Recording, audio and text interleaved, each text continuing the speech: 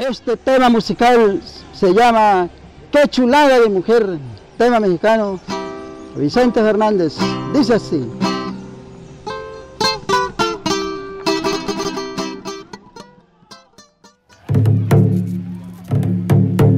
Memorias y vivencias.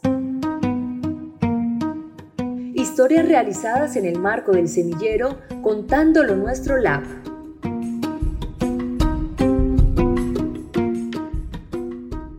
Hola, soy Geraldine Zapata y vengo a presentarles el segundo episodio de este podcast, titulado El Charrito Cacereño.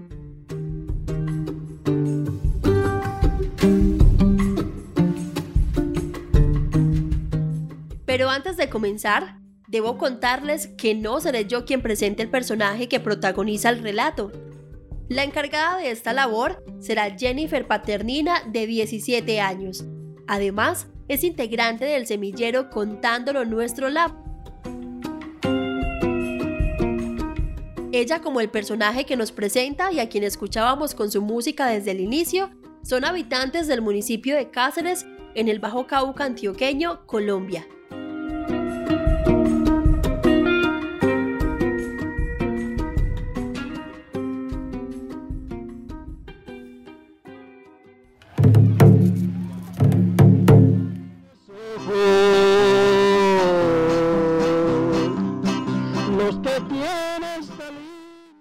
Guillermo Antonio Camargo, conocido como el Charrito Cacereño, nació el 19 de octubre de 1942 en Cáceres, municipio del Bajo Cauca antioqueño. También hace parte de la Tuna Tambora, un grupo musical cacereño que es patrimonio del municipio y a lo largo de su carrera ha alcanzado muchos objetivos, pero aún sigue soñando.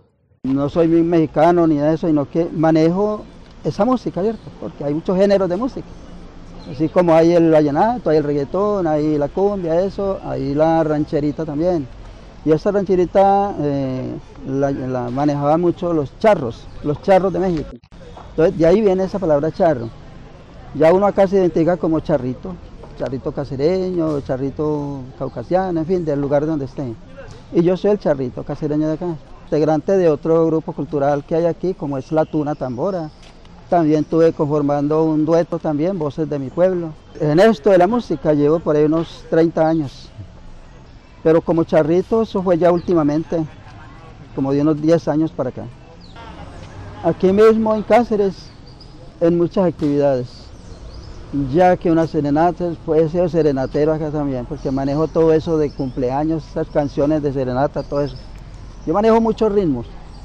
Entonces aquí siempre me llaman para eso, cosas sociales, no, llamemos al charrito para que nos amenice esto, para que nos cante, nos toque. También con la Tuna he tenido muchas salidas a muchos lugares del país, yo creo que casi a medio país, porque a través de la agrupación de la Tuna he ido yo también y hemos estado, no, pues es que no alcanzaría el tiempo para mencionar tantos lugares. Bogotá, en Palmira, en Titiribí, aquí en Medellín, Montería, Zaragoza, Bagre, no, pues por todos esos lugares he estado, he recorrido todos los sitios. Este es un sombrero típico mexicano, o sea, esto vino de allá.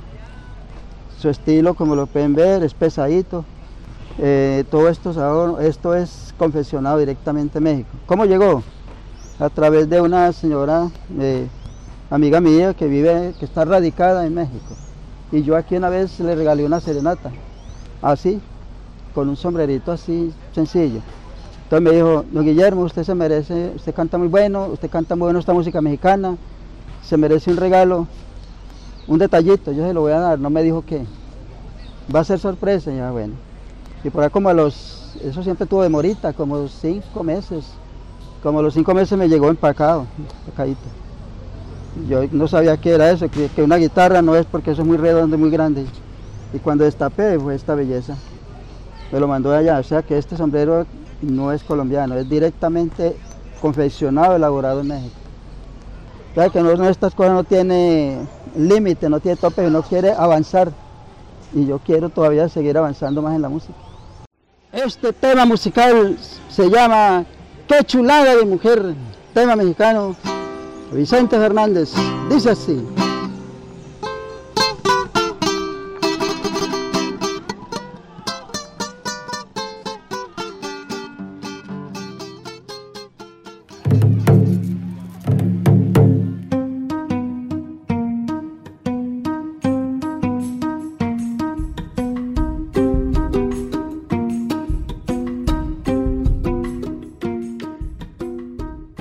Memorias y vivencias es un podcast de Digital Estéreo 104.4 FM y Cáceres Estéreo 105.4 FM, realizado con las y los integrantes del semillero Contándolo Nuestro Lab.